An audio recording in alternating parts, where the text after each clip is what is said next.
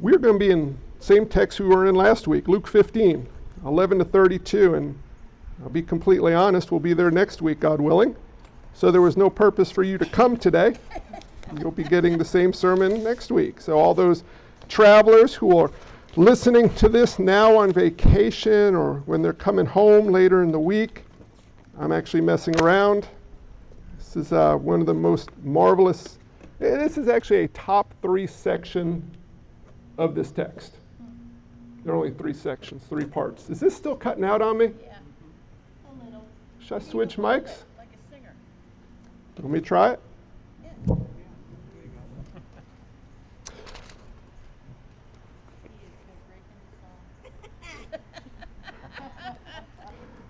Luke 15, y'all, I slept with the windows open and I have allergies and my head is a little foggy, so you never know what you're going to get.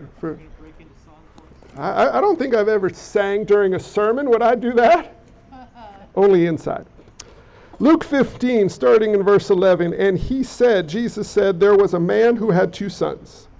And the younger of them said to his father, Father, give me the share of my property that is coming to me.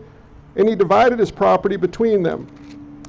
Not many days later, the younger son gathered all that he had and took a journey into a far country, and there he squandered his property in reckless living. And when he had spent everything, a severe famine arose in that country, and he began to be in need. So he went and hired himself out to one of the citizens of that country, who sent him into his fields to feed pigs. And he was longing to be fed with the pods that the pigs ate, and no one gave him anything. But when he came to himself, he said, how many of my father's hired servants have more than enough bread, but I perish here with hunger? I will arise and go to my father, and I will say to him, Father, I have sinned against heaven and before you. I am no longer worthy to be called your son. Treat me as one of your hired servants. And he arose and came to his father, but while he was still a long way off, his father saw him and felt compassion, and ran and embraced him and kissed him. And the son said to him, Father, I have sinned against heaven, and before you I am no longer worthy to be called your son. But the father said to his servants, bring quickly the best robe and put it on him, and put a ring on his hand and shoes on his feet, and bring the fattened calf and kill it, and let us eat and celebrate, for this my son was dead and is alive again.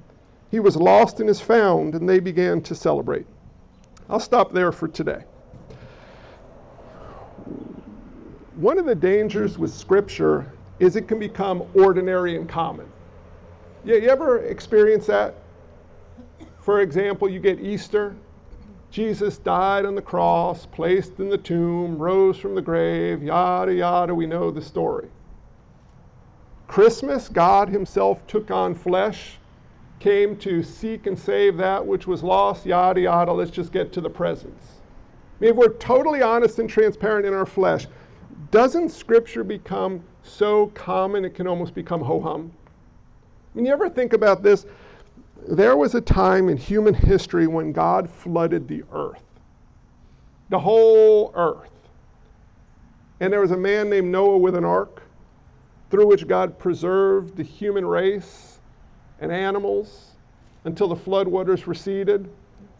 And when you go, for example, to visit the Grand Canyon, want to know where that came from? Wasn't the Colorado River, just FYI. But it's like ho-hum. Sometimes we can be so familiar with Scripture that we assume a text rather than hear a text. And I would argue this is one of the primary ones we do it in. Let's remember what's going on here. What is this parable really about? Why does Jesus tell it and record it in Scripture? How does it point us to the reality of who he is and who we are in him? I'm going with 3 points if you're taking notes. You ready for them? The return, the reception, the restoration. The return, the reception, the restoration. So the return. Last week we had the son made a shocking request. Dad, I wish you were dead and I could just have your stuff. The father made a shocking response. Here you go. Go hog wild with it. And the son illustrated for us, evidenced for us, some shocking living. Spending his money on licentious pursuits, hanging out with prostitutes, and it got so bad during a famine, he was not living with the pigs, he was living lower than the pigs who wouldn't even allow him to have some of their food. And we ended last week talking about repentance. He came to himself. but I want you to notice there are two parts of repentance, of saving repentance. First is an understanding of our sin and predicament that we find ourselves in, but the other part is an understanding of the reality of who God is. Notice when he came to himself, what is the first thing that happened in the text? It says, when he came to himself, he said what? Mia got it. Woo! Just Mia? Woo! Come on, guys. Oh, woo! There we go. When he came to himself, what was the first thing he thought about? My father's, look at this. He says, got to find it. How many of my father's hired servants have more than enough bread? What's going on? The first thing that came to mind was how generous and gracious and kind and merciful his father was. Hired servants. Remember Jesus told a parable? I'm looking forward to flat ground next week. He told a parable about these day laborers, hired servants, and this guy's driving by in his pickup truck. He didn't use a pickup truck. And he's picking up workers off the corners. Hey, you want to work? Hop in the car and work. He picked up some of them at 6 a.m. He went out a little later, 9 a.m. You want to work? Hop in the truck. He drives them to the field. 12, 3, he's picking them up throughout the day. End of the day, what happens with hired servants? They get paid. They get paid a day's wage. Why do they get paid a day's wage? So they can buy food for the day to feed themselves. Remember that parable? And they all got paid the same? Well, notice this guy's hired servants, these are lower than slaves, are not part of his care and his estate. They had more than enough to eat. What does that mean? He gave them abundant provision in their daily wages, excess, more than the bare minimum. And the son is banking on the fact that his father is kind and gracious and generous. If he would take the lowest of the employees out there and give them more than he's called to in Leviticus by the Lord, then there's got to be a chance that this former son of his could go home and at least have better food than the pigs eat in the pigsty. He has sinned against heaven, against his father. He's going to go home and he's going to fall before his father's grace and mercy and kindness. And that's where repentance starts. You understand your sin before God, but you understand the grace and mercy of God. And those two come together and allow us to come to God and say to God, against heaven I have sinned. Against you and you alone, God, primarily have I sinned. And the son goes home. Now let's land this culturally. What would happen? What would the son expect when he goes home? So put it in our context. You got a college-aged kid. They've been drinking and doing drugs and smoking pot and sleeping around and everything they shouldn't be doing, and they flunked out of school and it's all gone bad. And then one day you're sitting at home and they knock on the door. What do you do as a good Western parent? You low-life scum, you wasted all of my money, go and die. That'd be my dad. But I mean, a good kind, what do you do? What's that? You made your bed, now lie on it. That's, Oh, I hated that. so you and my dad know each other. What we do is we typically embrace the child, welcome home. I'm so glad you're here. I love you. I forgive you. Let's get your feet back under you. Let's make things right. I forgive you. You're my child after all.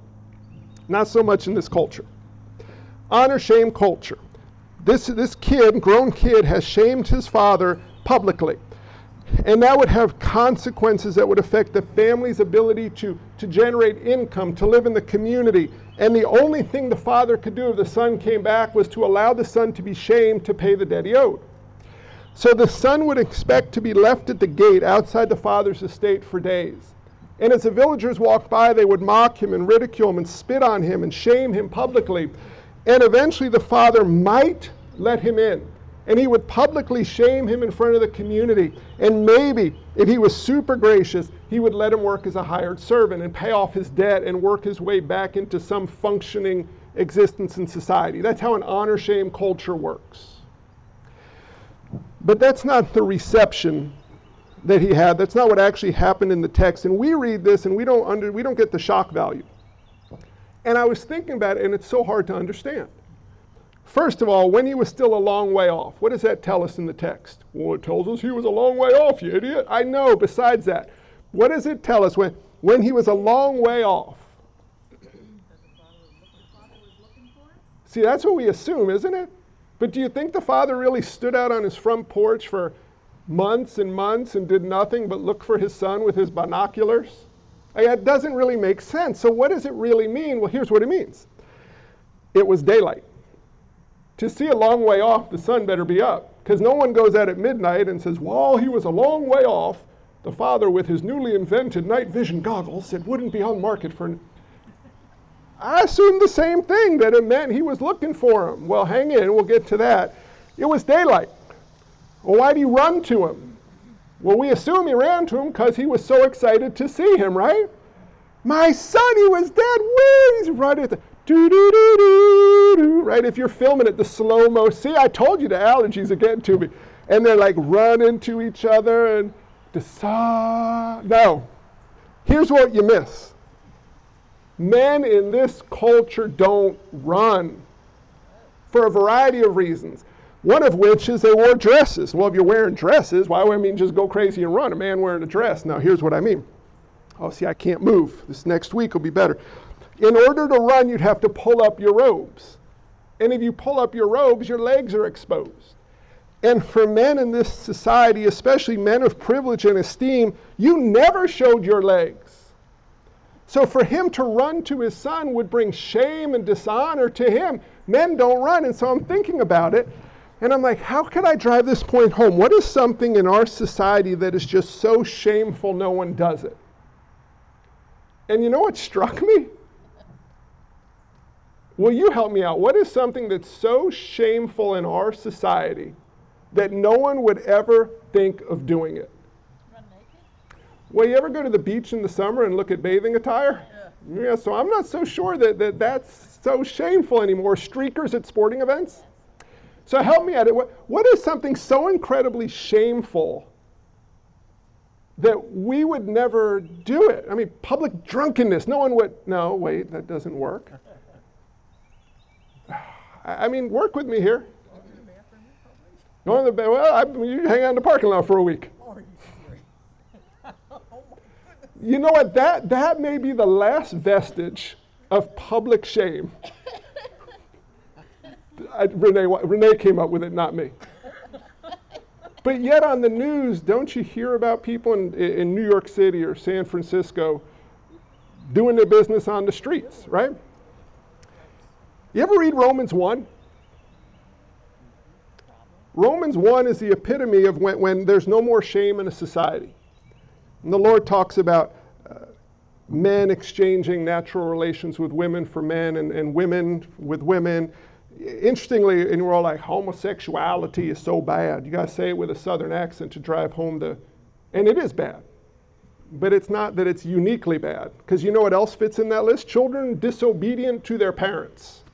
Interestingly, what's that doing in the same mess with that? Well, what you see is a progressive understanding of there's no more shame. And I just, as a side note, point this out. We live in a strange, scary time where we live in a society where there's no shame.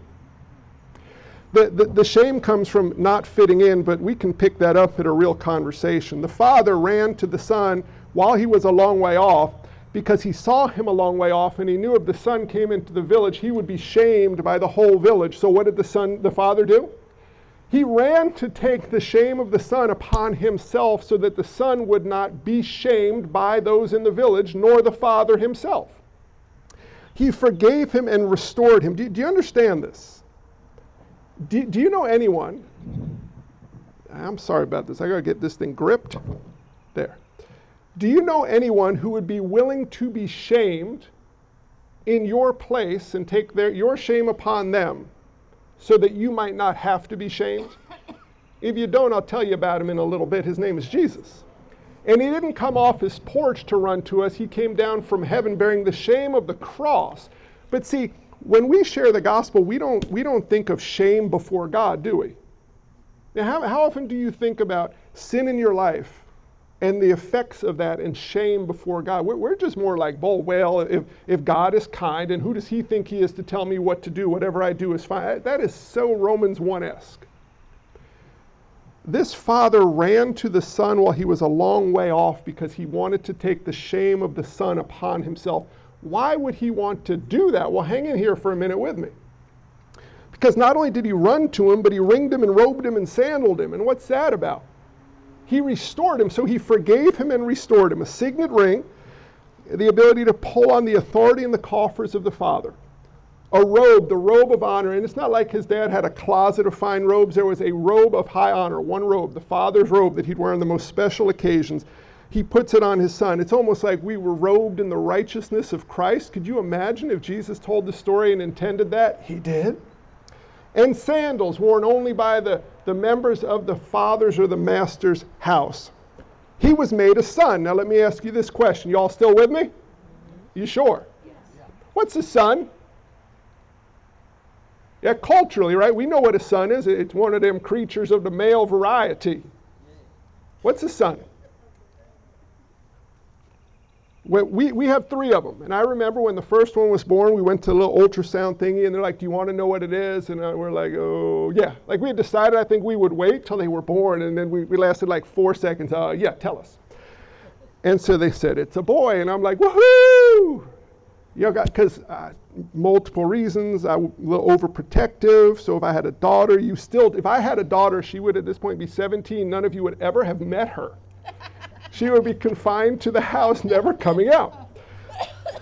It was a boy, and boys, they get to get muddy and tough and rough and be raised into men and protectors. And then Laura's pregnant the second time. Do you want to find out what it is? Of course, because we can't wait for surprises. We just opened our Christmas gifts this morning. It was fun. Thanks, by the way. I'm kidding, we didn't. And it was a boy, and woohoo, I'm all excited. And the third one comes along. And Laura was convinced it was going to be a girl, right? And part of me is like, well, I might be sad if we don't have a daughter, like the father-daughter dances and like, I don't know, other girl stuff. If I had a daughter, she'd not be locked up. She would be a very dangerous person. But anyway, and it was another boy, and I'm all excited because it's boy. But what does it mean they're sons? Well, one thing that struck me, Laura's dad has 3 girls. And when they get married, you know what happens? Their name changes. And so Laura has kids, but they don't carry on her father's family name. But with 3 boys, my family name keeps going on, doesn't it? Assuming that they get married and have kids. And I thought, you know what, that's kind of special. And that's the only thing that tied in with sonship. And it wasn't even that close a tie-in. What is a son? A son is an office biblically. You know when Scripture tells us that we are all sons of God in Christ Jesus, and the women are like, what is that talking about? I'm not male, I'm female. Well, men, you're also the bride of Christ, so hang in there with the illustration. Sonship deals not with male genetics so much as it deals with an office. It was an office through which the family name is carried on, the family estate is cared for, and the family is provided and protected. So when he says here, this son of mine was dead, but now he's alive, the kid didn't actually die, did he? What happened was he gave up his office as a son because he told the father he wished he was dead and ran away. Now, do you ever hear people say something like, everyone is a child of God? Is that true? Now see, it's tricky, right? Does God make everybody? So in a sense, we're all created by God. Everyone is created by God, but not everyone is a son of God, because by birth, we've renounced our sonship.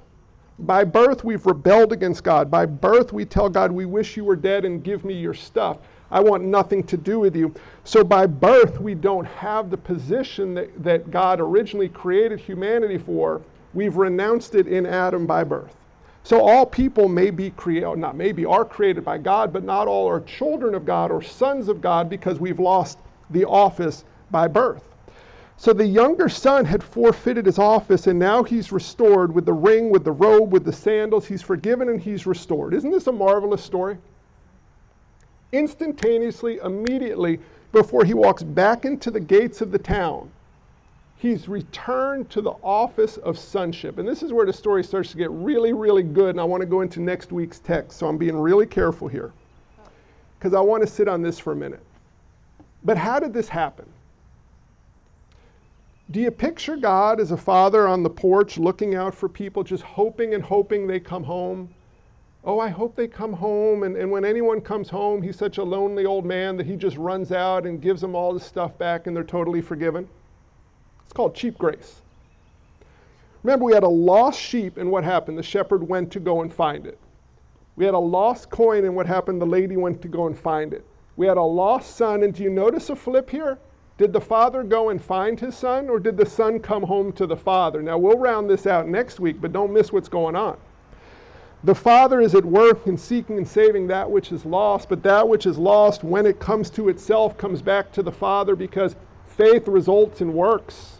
So the father found the son, and the son came home because he had been found by the father, but we're looking at it through the lens of repentance. And don't miss this. What is forgiveness? If you go up to my car and throw a rock through the back window, and you go, I'm so sorry, and I say, oh, don't worry about it, you're forgiven. What does that mean? It's just kind of cheap talk, because the rest of the day I'll be like, that stupid fool, like, what is wrong with them? Why would they throw a rock through my window? I hope they have a miserable day and break their leg. Of course I would not think that way. I'm a saved man. I'm being sanctified. I don't know how they blend. Just don't throw a rock through my window. But if you throw a rock through my window, I'd be like, Charlie, go throw one through there. Anyway, focus, the allergies, focus. When I say you're forgiven, what does that mean? It means you don't have to pay to replace a window, right? So does a new window magically appear? If I say you're forgiven, what I'm saying is I'll pay for the replacement of the window. You're free from the cost of it. That's forgiveness. Let's say something more costly. Let's say someone harms you horribly, and you say you're forgiven. Well, what does that mean? It's not the cheap grace version of it's, like the kids in the playground. Little Joey smacked little Johnny, so little Joey goes, I'm so sorry, and little Johnny's ready to choke him out, and little Johnny's mom goes, tell him it's okay and you forgive him. And nobody did nothing there. They both didn't want to get in trouble with their parents. Forgiveness is about cost, and it's about covering the cost. If you commit a crime and go to jail, what's the expression? You're paying your debt to society, correct? And when you've paid the debt, you're freed from prison because the time is done. The debt is paid. You break my window, either you pay for the window or I pay for the window, but it's about a debt. I can forgive you and pay it, or I can make sure you pay it and not forgive you for it. Well, look at the son here. He had accrued financial debt, and he had accrued relational debt. And what the father is saying, remember the son says, I'm going to go back, be a hired servant, I'm going to work my debt off, I'm going to pay him back. Never got to that part when he got to the father. Why? Because the father first and foremost took the cost of the financial debt. Son, you wasted a third of my estate. I forgive that. I'm going to eat that debt personally. I will take the consequences of financial loss upon myself. That's not on you. You're not paying it back. But what about the relational debt? How did he deal with the relational debt? In an honor-shame culture, someone had to be shamed. And he could have said, he could have forgiven the financial debt and then let his son run the shame debt all on his own. Outcast from the family, mocked by the community, spat upon, living in the lowest dregs of day-to-day existence. But he doesn't. He paid the shame debt by taking the shame upon himself so that it could be removed from the son. And here's where the gospel comes in so magnificently. Hebrews 12:2, 2 Corinthians 5:21. I'll let you look them up, but this is what happens. Jesus came because God delights in saving sinners by forgiving us our debt against him. And the debt we have is a shame debt, and it's a sin debt, and he who knew no sin became sin so that we might become the righteousness of God. Had a conversation this week, and the person was asking, how do you forgive someone when they just drive you crazy? How about an illustration like this? I use the rock in the back of the window. Assume that really took place. Parents, control your kids after we're done here, okay? I ain't got cash on hand for this window forgiveness stuff. This is an illustration. Let's say someone broke my window. But let's say that this week I was down at the art museum in Philly, which just opened back up. And I stumbled and I shattered a piece of artwork that was worth millions and millions of dollars. And perhaps there was someone, they had no insurance to make my illustration work. And there was some really rich guy who was in the room with me. And he saw the look on my face. And he saw that I was ignorant and foolish, and actually almost did it intentionally, but said to me, I'll take care of that one. $1 million debt paid off. Then I come home and you break my window and it's $500 for a new one, and I want you to just go to court and pay the debt and pay the interest and suffer. That would seem kind of silly, wouldn't it? Well, how big was your debt against God? You ever feel like people don't treat you right? Don't show you the respect that you're due? Don't give to you what you're due? Do you ever do that to God? Bless you. When we understand what our sin against God is and who Christ is and why he came, that's where forgiveness begins. See, this younger son, it would be really hard if someone bumped into him walking through the village and he's like, you're an absolute jerk. You need to pay for that. Because they just say, wait a minute, aren't you the son who came back and was like, I just bumped into you, buddy. Really? Please? Seriously? Forgiving others begins with understanding what we have been forgiven of. Amen? Now watch this. They're going to have a party. Fat and calf. Landed culturally again. Anybody eat meat this week? Let me ask you this way. Assuming you're not a vegetarian, did anyone not eat any meat this week? We eat meat all the time. The thing that concerns me most about heaven is I'm still uncertain if there's no death, is there, like, can you kill a cow and eat it in heaven? I'm like, Quran encouraged me last week that God might create them kind of like the fish, right? So I'm hanging on there for the holy barbecue. We eat meat all the time. In an agrarian society like this, they did not eat meat. Hardly at all. It was a meal for the most wealthy people only in the most rare times, and what we have is the rarest of the rare meat, and I don't mean how it was cooked on the fire, I mean the type. This is a fattened calf. This is a grain-fed calf. This is super fine veal. You ever have Kobe steak? This is like the Kobe steak meal for 200 people. That's how many people would eat off of a fattened calf. So the father calls for the calf to be slaughtered, the meal to be had, the whole village is coming, and here's the question I want you to think about. Who was the party for? See, the son, right? But what, like, who was the party for? It's a tricky question. Because, I don't know, help me out. I got to end this sermon. I need an answer. I couldn't come up with an answer, so I'm leaving. I got an answer. Who is the party for? Right? We assume the text rather than hear the text. Well, we assume it's like, it's like a homecoming party. Like, your kid gets married and you have a party for your married kid. Who's the party for? Well, it's a married kid. You have a birthday, you have a party. Who's the party for? Well, it's for the birthday person. It's a birthday party, right? Well, what kind of party is this and who's the party for? And if you understand that, oh my goodness, does the gospel become magnificent. This party wasn't for the son. What did the son contribute to this party? Nothing. Well, no, that's not true. He contributed debt and shame and dishonor. Welcome back, little Johnny. You smell horrible. Let's have a party. But through the son, the party took place because this was a party not primarily for the father, but it was a party because the father was so overjoyed. The father had such news that excited him that he said, I just have to celebrate. And I want to celebrate so grandly that I want you all to come and join me in this celebration. Well, what's the celebration for? It says right here in verse 24. It says, for this my son was dead and is alive again. He was lost and is found. And notice, interestingly, it says, and they began to celebrate.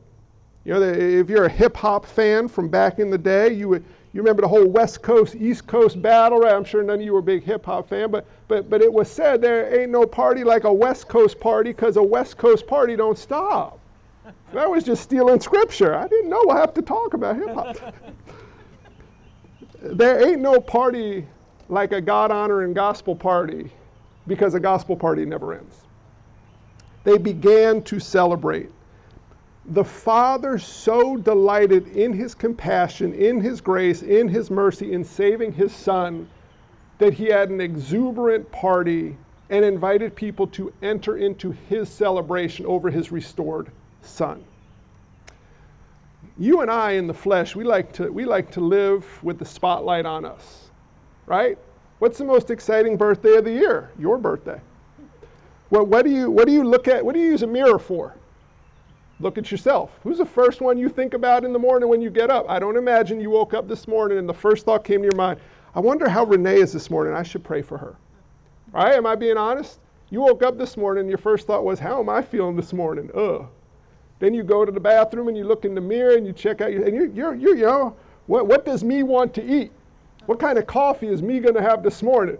Where does me want to sit to read my Bible? Why is you making noise intruding upon me's space, right? We like to focus on us. Well, the gospel is this joyful opportunity where the spotlight, rather than burning us, is placed back on Christ and we see ourselves properly in the celebration. Now, look at the Son. He's part of the celebration because what was the Father celebrating? That his Son was back and restored. If you're a child of God, do you understand the security, the intimacy that you have as a child of God through Christ? Do you understand that when Scripture refers to us as the apple of his eye, that we are the joy of God? God delights in us. He cares for us. He provides for us.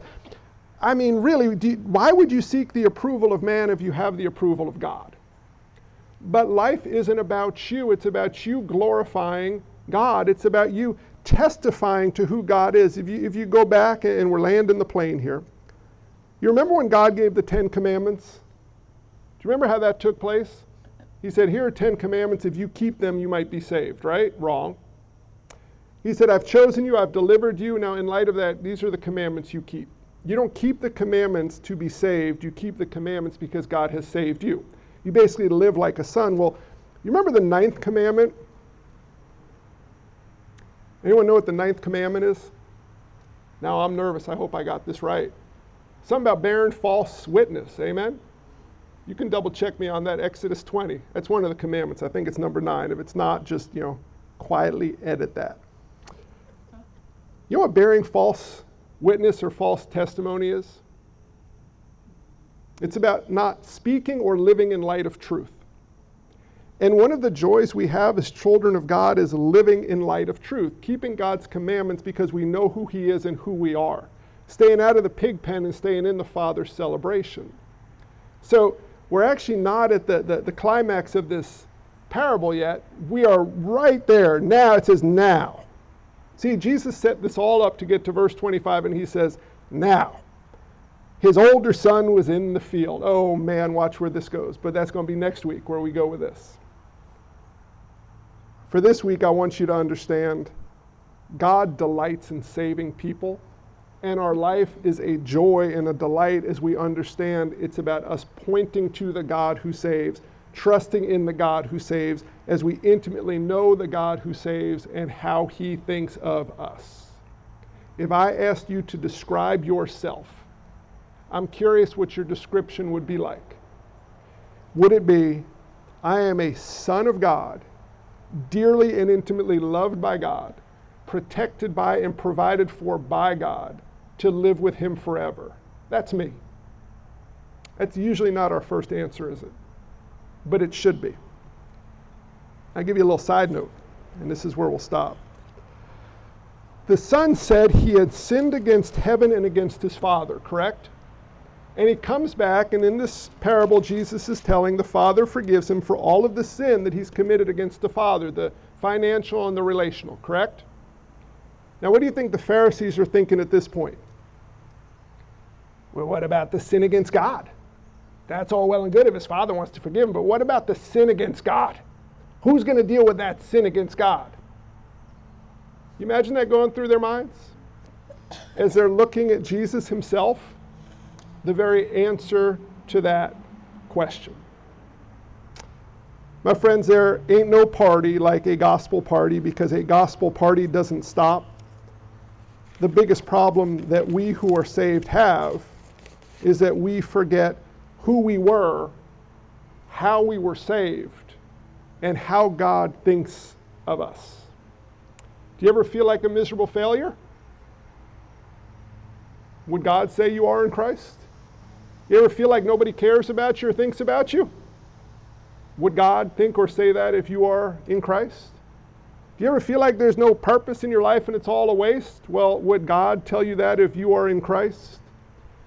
The joy of the Son, the joy of us, is a restored and new identity for this younger son as a son, for us as sons of God, children of God in Christ, delighting in the fact that God himself delights in us. Now, his older son, we'll get to that next week. Let's pray. Father God, would you help us? There is so much magnificent truth in your word, even in this small little pericope that we're looking at, 21 verses.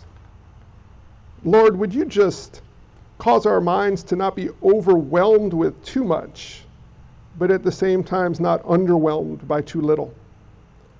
Father, help us to not just pray so easily and casually as we say Father, but actually think about the fact that you are our Father by grace through faith, and we are not just your children, we have been placed in the position, in the office of sonship in Christ.